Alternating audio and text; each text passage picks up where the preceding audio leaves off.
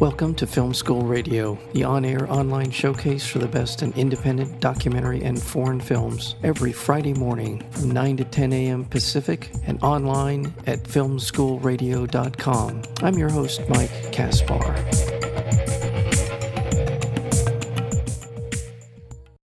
Soul-touching and moving Two Ways Homes compassionately follows Kathy, a woman newly diagnosed with bipolar disorder who has been released from prison for good behavior and returns to her home in Iowa to reconnect with her estranged daughter and her cantankerous elderly grandfather. Her return home is a turbulent one, and it brings an unwelcome transition into Kathy's life that she has to come to terms with. And that is the backstory behind this wonderful new film called Two Ways Home. And we're joined today by the director, Ron Vignoni, as well as the producer and lead actor of the film, and that would be Tana Frederick. Tana and Ron, welcome back to Film School Radio. Thank you. Thank you. It's such a joy to be back on the show. I'll start with you, Tana, because it feels like this film, the origin of this film, the story behind it, came from you. Is that correct? Am I accurate to say it that way?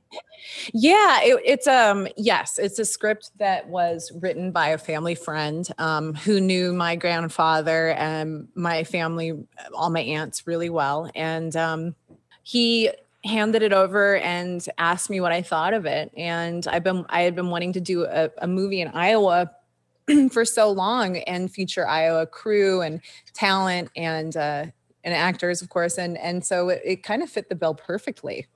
And then you approached Ron, or Ron, how did the two of you get together to make Two Ways Home?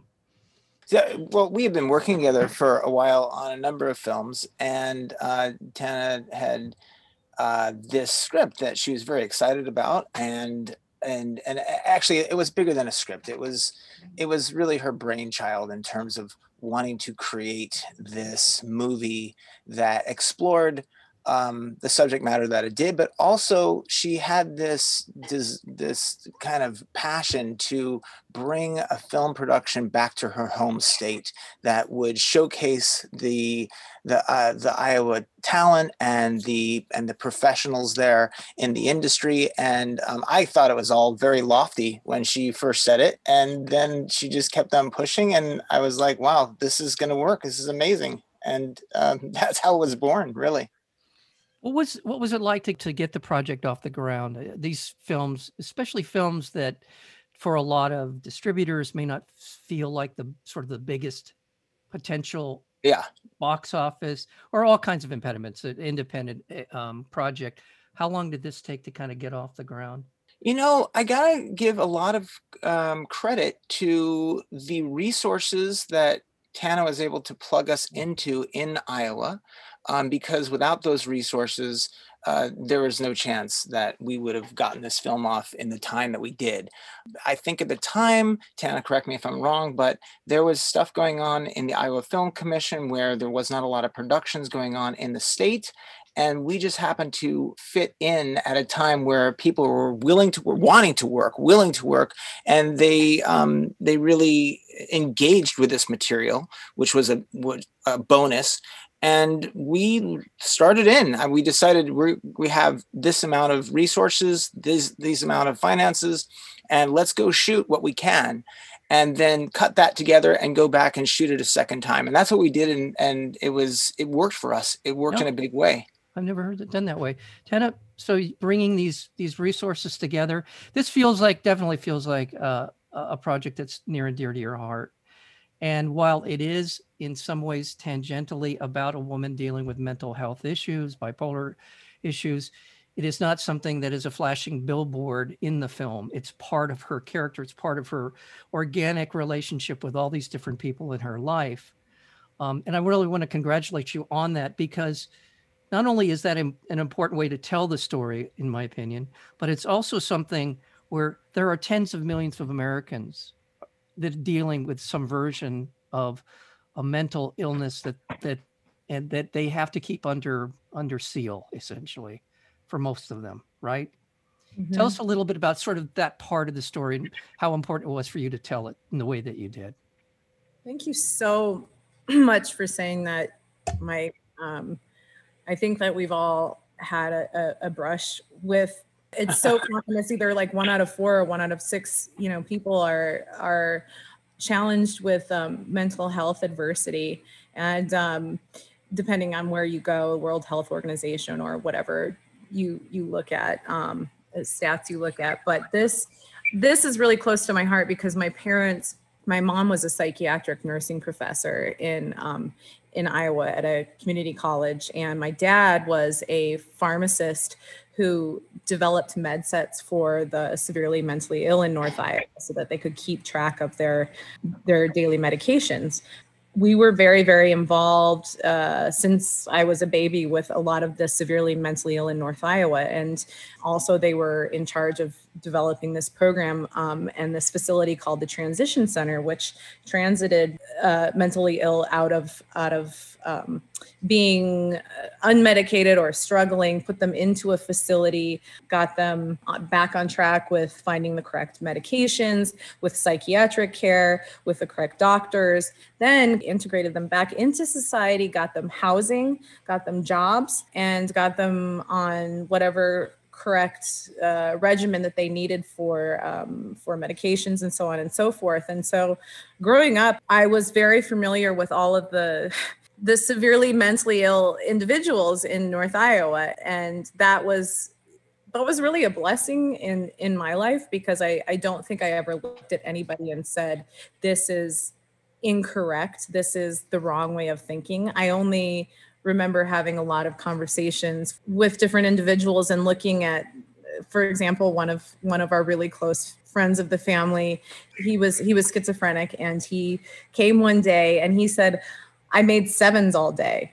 He said, I crafted out 7s. I crafted them out of wood. I crafted them out of paper. I crafted them out of, this is on his journey, right? But he made them out of paper clips. He made 7s because he wanted to prove that he could stick to something and he could be a beneficial member of society. And he was a beautiful man. I used to have conversations with him about how people disappeared and how he would get sad. Now, these conversations, were interesting to me because on one hand, I understood what he was talking about. And on the other hand, you could also dismiss them and say, well, he's having, a delusional moment. But on the other hand, his brain was looking at things differently, assessing life differently. And so it was a cool thing to grow up with. Although I also was able to see the other side of that, people who did not want to be neighbors with this transition center because they didn't want mentally ill in their neighborhood. This film, not to tangent off, is about a woman who is bipolar, which is treatable. And a lot of people, like you said, hide from others because fear of having issues with the other parent if they're a single woman like my character is, fear of being judged, fear of being stigmatized. And there are all varying degrees of, mental health disorders. And I don't even like to call it disorders. I like to call it mental health adversity because sometimes it can craft another way of looking at life when you're faced with mental health challenges. It's been a really beautiful journey to have a lot of people talk about their own struggles and their own realizations through fighting their others' perceptions of them who are mentally ill. And, there's varying degrees of postpartum depression, anxiety, seasonal affective disorder, PTSD, so on and so forth. So we wanted to make a film that was true to that. Stigma busting. Yeah. Stigma busting. And, one of the interesting things, and Ron, I'll get into this with you. I do want to come back to what you're saying, Tana, because I think it's so important to really kind of flesh out how not only someone dealing with mental illness, but it's the perception of them. But Ron, you made this film. I'm assuming you made this film prior to the onset of the pandemic. Yes, we did. And when, in terms of sort of understanding, bringing about a clearer, better understanding of how mental illness affects people and lives and their relationships. But this is even more relevant in terms of the conversation we're having around being sequestered, being under quarantine, whatever phrase you want to use, over this last many months. Yeah, And you keep reading reports of, this uptick in people dealing with mental illness, sure. or at least manifestations of it. So, I mean, and we'll get into the actual story in a minute, but because I think it's important, but just in terms of just the timeliness of the film. At some point, to speak to what you're talking about, you got to wonder if there's an alchemy in the world of how things work out when they do, and the timing of that. Because, we've talked about this before. Had we finished this years earlier, I don't think it would find a place in this inflection point in culture where we are, and people very willing to discuss, to disclose, and to deal with their varying degrees of mental health adversity. It seems to be a strange fit. And certainly in terms of the pandemic and being sequestered, and the isolation and the loneliness and the anxiety and everything that a lot of people who actually had never come in contact with that sort of thing are dealing with now. It's, there's a strange kind of dovetail with the material and what we're going through. I don't know how to really answer that, except my mom used to say everything works out for the best. And it used to drive me bonkers, but I would have liked to have this done years ago, but it's finding a home now. And I guess that's what's important, to add to the cultural conversation, if you will. And it is an issue. It is an issue. Just to kind of come back to it again, I'm focusing on it. It's not really the only part of this film that's relevant to what we should be talking about in terms of just relationships, the elderly, how we deal with the elderly, how we are sort of predisposed to a certain trajectory to people's lives once they get to a certain point, and not having to accept that as the norm. That doesn't have to be that way. Right. People coming back for a second chance, a third chance, or whatever it might be, in order to get their lives straight. But those are all things that are relevant to this film, Two Ways Home. Yeah. Before we get any further, I do want to remind people that there is a way to see this film. First of all, you can go to the website twowayshomemovie.com, which you can go to and figure out how you'll be able to watch the film moving forward. But it's about family. It's about all the things I just described, and these are incredibly important. And an element of this is Kathy's dealing with her bipolar disorder. I don't have a question exactly. I just want to make sure. Did I get that right? Yeah, you got. Yeah, it's great. Terrific. And also, I just want to add, it is premiering on iTunes. It starts streaming on the 29th. And it's available for pre-order now, if you want to. Okay, fantastic. Do you want to go back to the acting and the performances and the people who are in the film? Obviously, Tanya did a terrific job. You had Joel West. You had Tom Bauer. These are all kind of really important people, and I thought Tom Bauer was absolutely terrific, and obviously a very, very important part of the story, because there is a redemptive quality to your relationship with him that you're not getting from the other people in your family. Right. Tana, do you want to talk about Kathy and your grandfather's relationship? Yeah, absolutely. I met Tom probably 5 years before we made this film, and he reminded me so much of my grandfather, with his beautiful, striking bone structure and just his that sort of salt of the earth essence, and just his elegance. And I said to him at the Directors Guild, I said, I'm going to make a movie with you where you play my grandfather. And I think he kind of just dismissed me, first of all, because no actor likes to be told that they're going to play somebody's grandfather. He was probably like, yeah, I've heard that one before. Come to my agent when your script's ready. It came about that we got this up and running. And of course, Tom was, he is the consummate, gorgeous actor to work with, studio actor. And he really gave my grandfather's character, again, this was written by a family friend, so he really gave this character of my grandfather such earnestness in the portrayal. My grandfather and I sort of had this repartee of, I don't know how to describe it, but he was recovering alcoholic, on and off recovering, and World War II vet who was a gunner, fought 32 missions over Germany, had actually written down all of his, watching. So I know, just watching a lot of his friends go down, and just a staunch Catholic Christian man. And Tom just, I don't know, he just nailed it. If I could have come back from LA and said, I'd like to take my grandfather out of the nursing home. As a lot of farmers in the Midwest face when they kind of go through that last break of a lot of times falling, and breaking their hip, and where they're saying goodbye to these farms that they've had for centuries. If I could have done that, the beautiful thing about art is you get to live that idealization of what could have been out. And it would have looked something like this, me with my grandfather. Well, I'm going to, Rod, I'm going to ask you about the acting, sort of this ensemble that we were working with in terms of just sort of crafting their performances in service to the story. What was your sort of your notes, if you will, to the actors? We made a decision very early on that we would approach this and the portrayal of these characters with really raw honesty.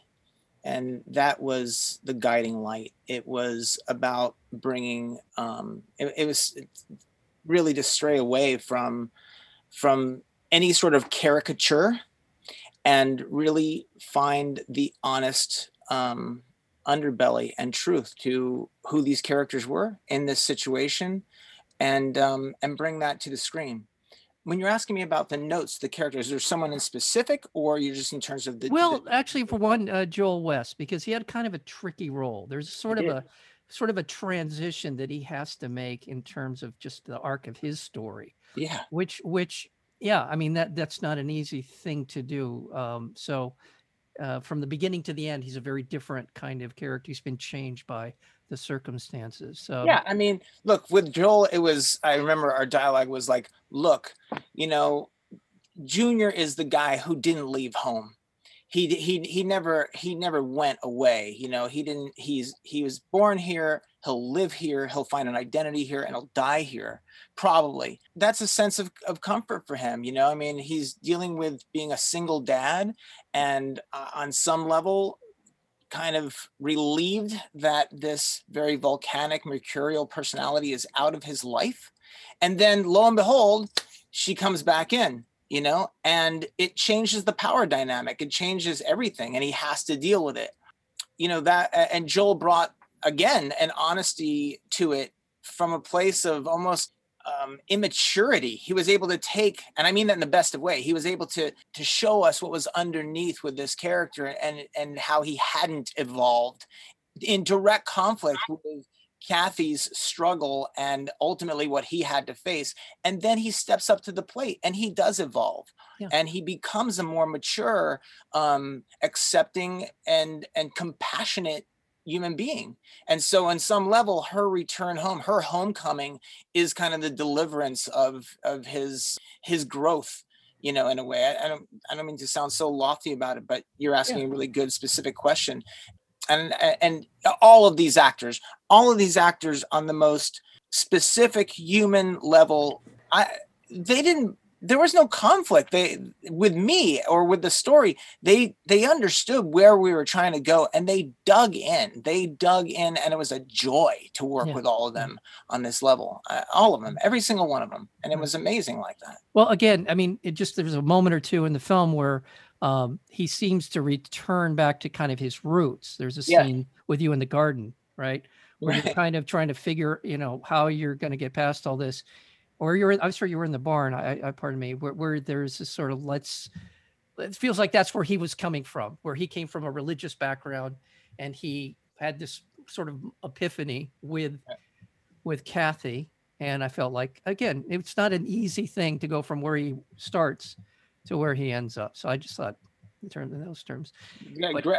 I love that worked for you, and thank you for bringing it forward to talk about, because Junior's a great character, and with everything that goes on and the thematics and the subject matter, he often gets left kind of in the shadows, and they all deserve to be up front. Well, he's one. I mean, obviously he's the father and he's the husband, but he's also kind of outside of the family, if that's the right way to put it. He's not the core of the grandfather granddaughter relationship. So Yeah, it's tricky. yeah, it's a tricky Hey, one. Mark, that's you have such a great film eye. It's always so fun to talk to you because you know so much and you like pick up so much. And that moment where that moment in the script was supposed to be kind of funny and ironic with Joel saying like, let's pray.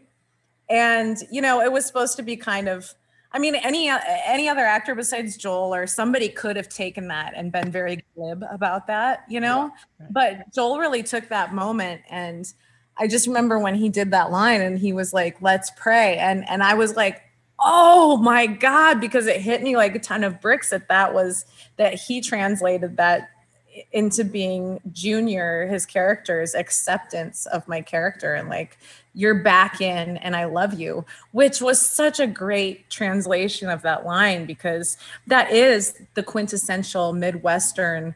Exactly. He's true. He's you. true to his roots. I mean, these are the things that you would assume, and it's not often you see in a lot of films. I'm not just in the interest of full disclosure. I'm not a religious person, but I appreciate people who have that degree of faith or whatever motivates them to do. And I felt like this is a little uncomfortable, but at the same time, it is appropriate for what he is and what he's about. Absolutely. And Right. on that note, I just want to add one thing in is like, you know, Kathy's acceptance of who he is and where he is at that moment, her surrendering into that Right. is very much a corollary to when he at near the end of the film does the turnaround.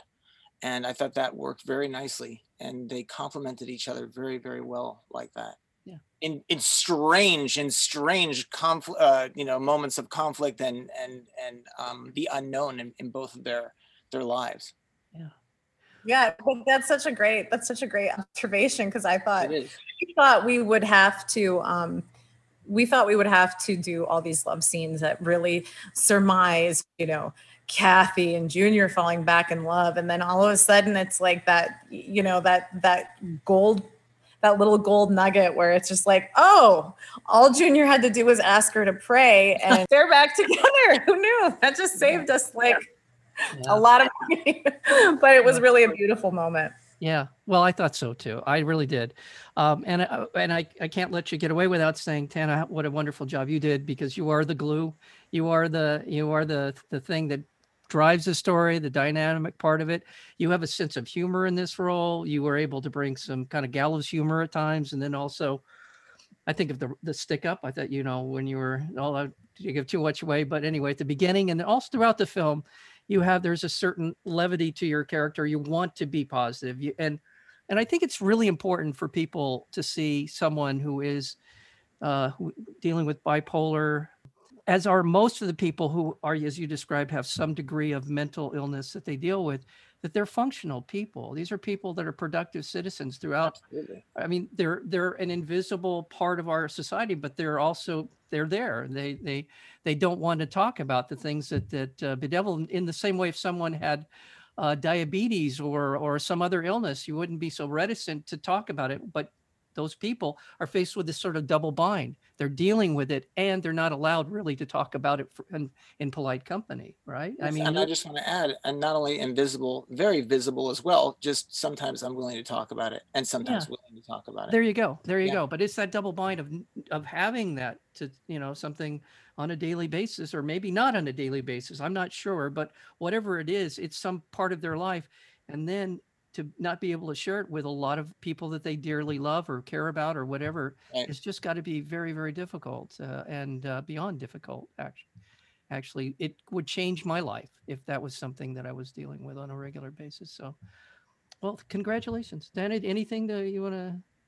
But congrats to you as a producer as well as an actor in this role. Thank you so much.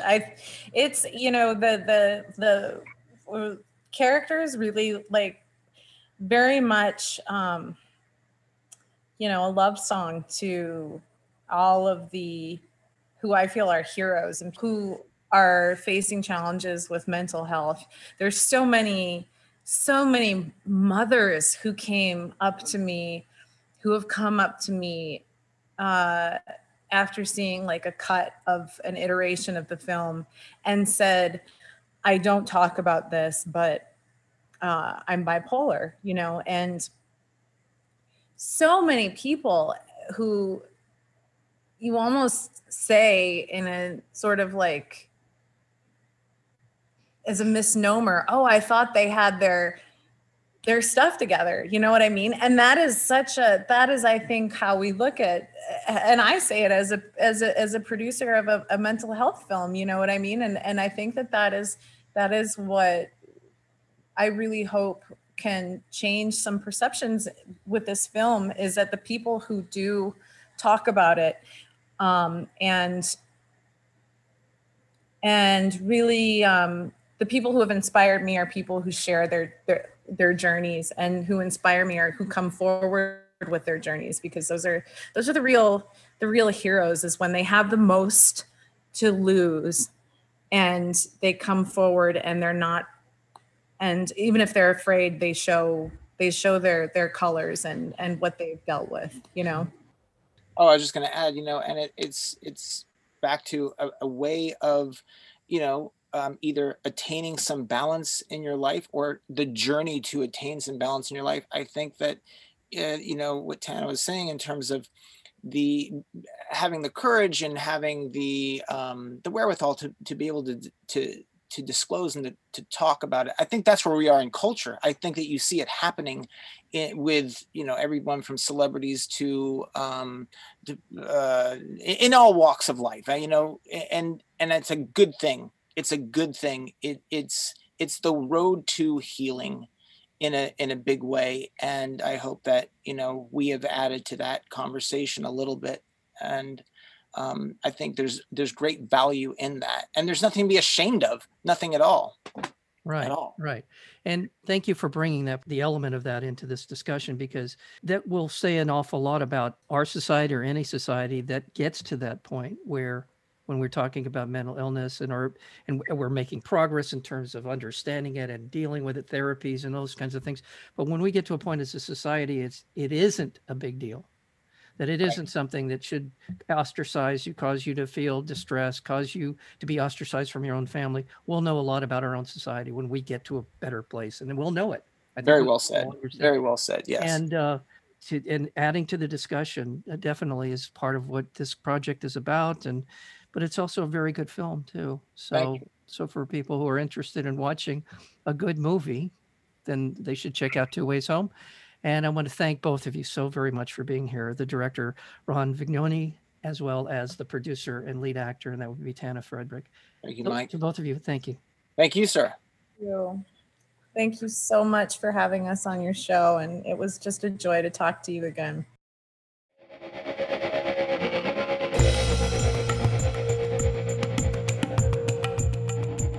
You've been listening to Film School Radio, the on-air online showcase for the best in independent documentary and foreign films. You can find out more about the program at filmschoolradio.com. I'm your host, Mike Kaspar. Thank you for tuning in, and we'll see you next week with another edition of Film School Radio.